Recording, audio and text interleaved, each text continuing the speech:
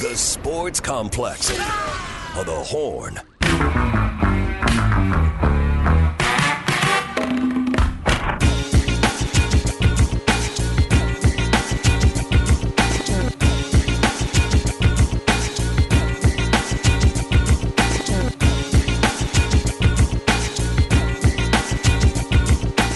Hour 2 on the Sports Complex, abbreviated Hour 2, giving you up at 6:30 for Rangers pregame as they take on the Astros in Game 3.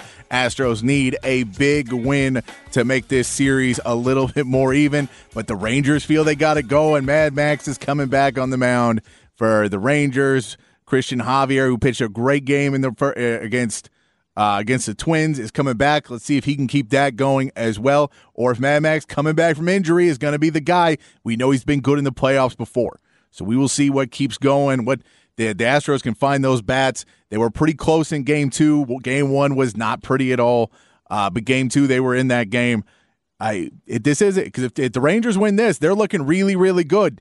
And Philly's looking really, really good. So right now, those two teams have to be your favorites. But it's Game 3 happening right now. We shift. It's one of those weird things, too. They're going back to Globe Life, which helps out the Astros because they're a better road team. It's a weird, weird thing. But for the Arizona Diamondbacks, they're going back to Arizona, which would help them out, too. They play tomorrow again. They play the early game at 4. Astros and Rangers will play at 7 tomorrow as well in a Game 4. Text line's going 512-447-3776. Chief Engineer says Sweat as well as Ford need a few dominant games for the draft. They came back to increase draft potential. Thus could be highlight type game.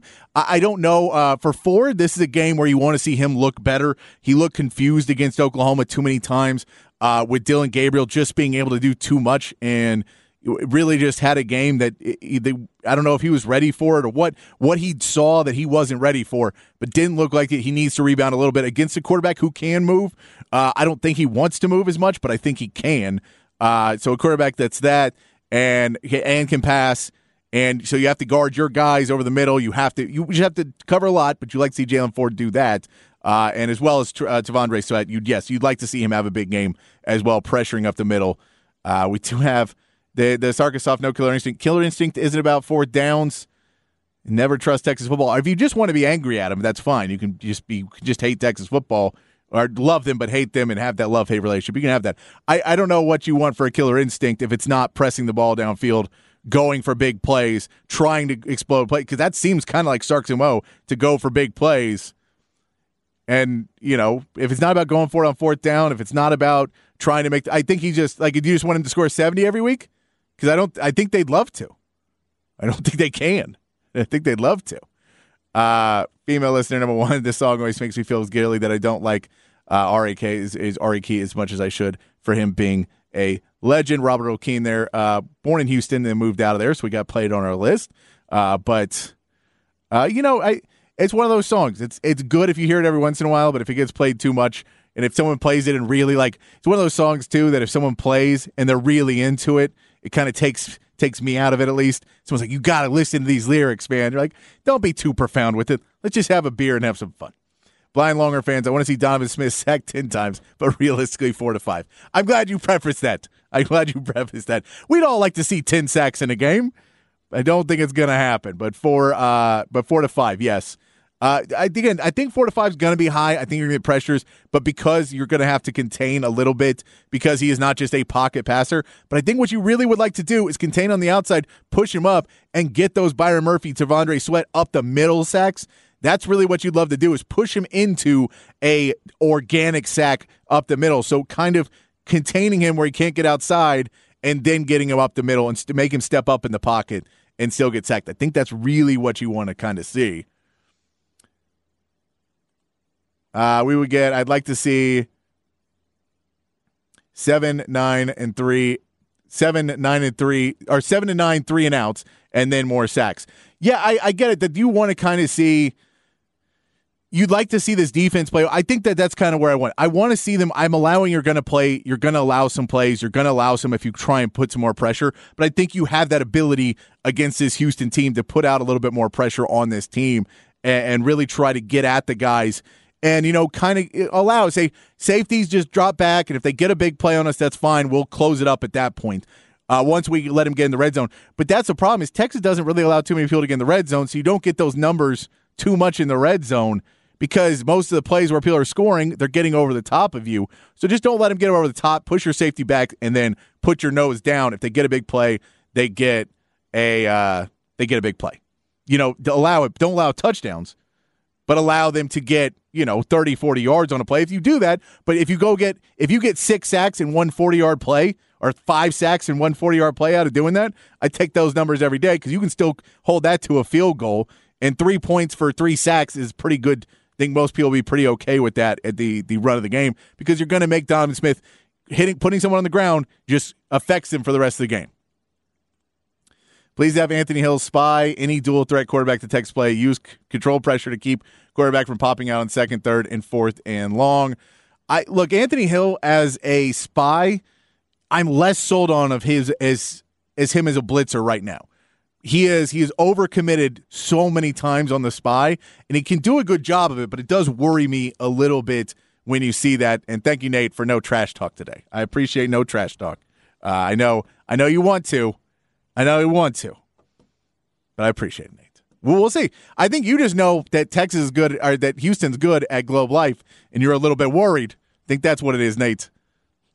Ty Henderson came out. You nervous? I'm not nervous. I'll be nervous when they're down 3-0. But again, we won a World Series last year. I feel okay. I feel okay with this team. I feel all right. I do want to mention a couple things. Texas did play the orange and white game last night. There was Gregory Jim.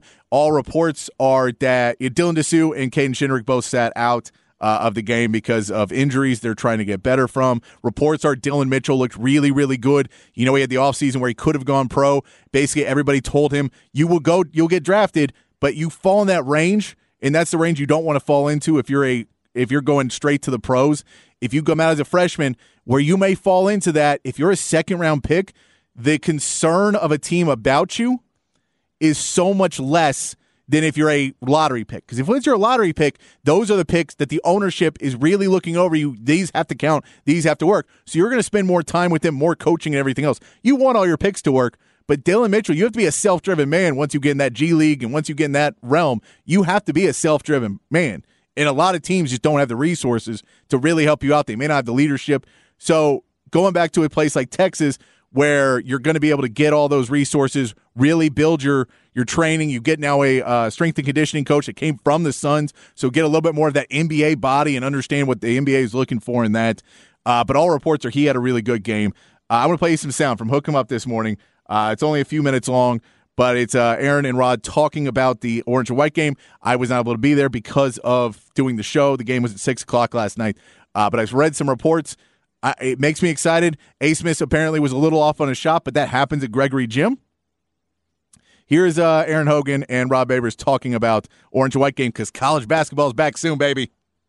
Before you take us behind the burnt orange curtain, I know you've been doing the deep dive on Houston and getting ready for this game. Let me mention the Gregory Jim situation last night, Rod, with the orange-white scrimmage for Texas basketball, Rodney Terry and company. That's good. The thing that really jumps out, and then I read a great story by Joe Cook over at Inside Texas because he was there, Dylan Mitchell, of course, last year was kind of the fifth option. He started every game, but he was on a team loaded with veterans and scorers, and he was just, he got points on dunks and fast breaks and putbacks and things like that.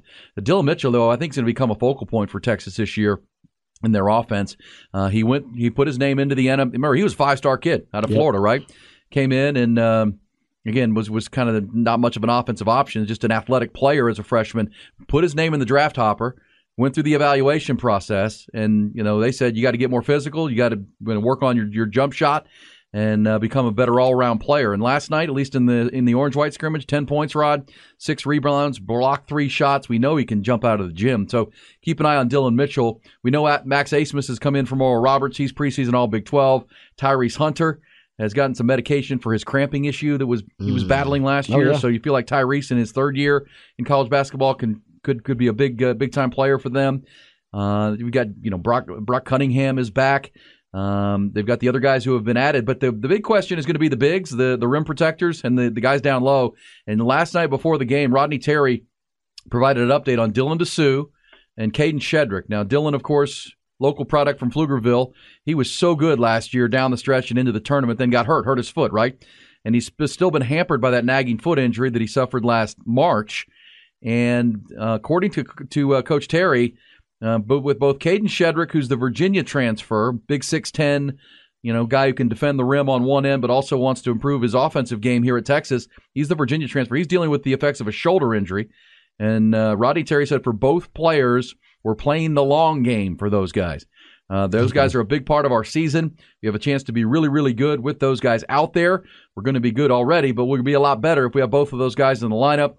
He said Caden is progressing really well right now. If everything continues on the trend, he's heading to have a chance to play here really soon. As far as Dessou, he says if he's back by December, even into conference play, they'll be good with Dylan Dessou. They're not going to rush him back. Yeah, no need for that. So keep an eye on that. Those two guys, this is a pretty high-ceiling basketball team if everybody's healthy, because their backcourt is a good mix of dynamic veterans with some youth and some transfers. The front line is anchored by Caden Shedrick, Dylan Dessou, and Dylan Mitchell. With nice, they got the kid that transferred in from UTEP, Zarek Onyema. He's an active big down low. Brock Cunningham. Brock Cunningham is still there. Still there. Still playing. Triple OG. So it's a pretty dang good looking team if they can get those two guys healthy. So keep an eye on that. Just reading through Rodney Terry's lines, Caden Shedrick seems like he's sooner.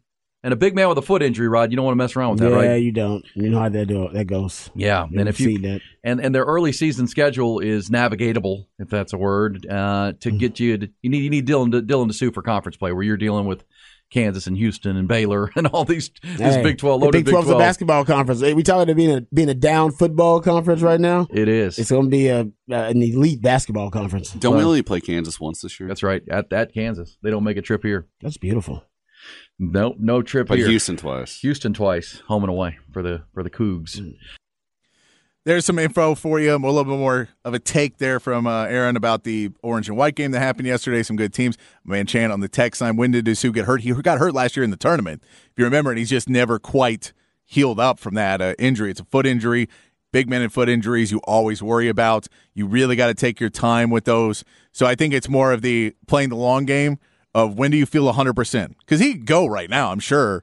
But it's a question of when do you feel 100%, because we're not only worried about what you can do for us now, but we'd like you to go play in the NBA because that helps us recruit. And, and we care about you as a person. That's normally the Texas line.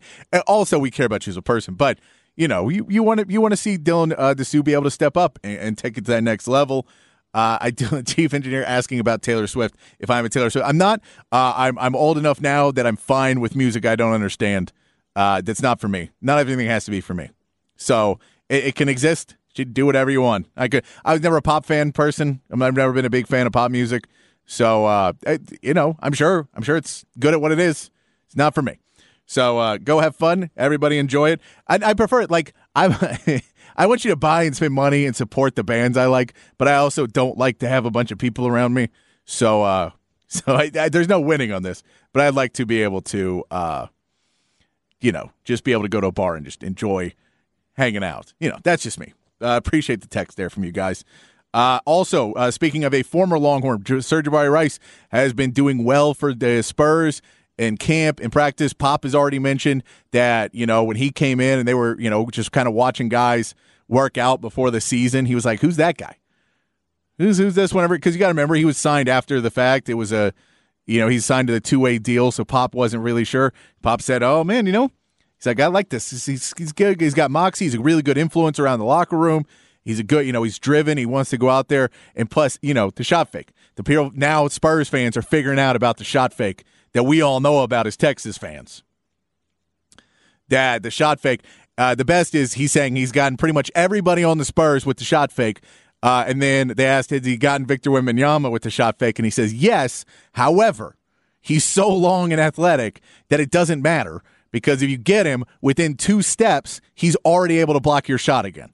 So you can't even – it doesn't matter. He's already back with a hand in your face even after you give him the pump fake. So that is what Sir'Jabari Rice has said about playing against Victor Wembanyama.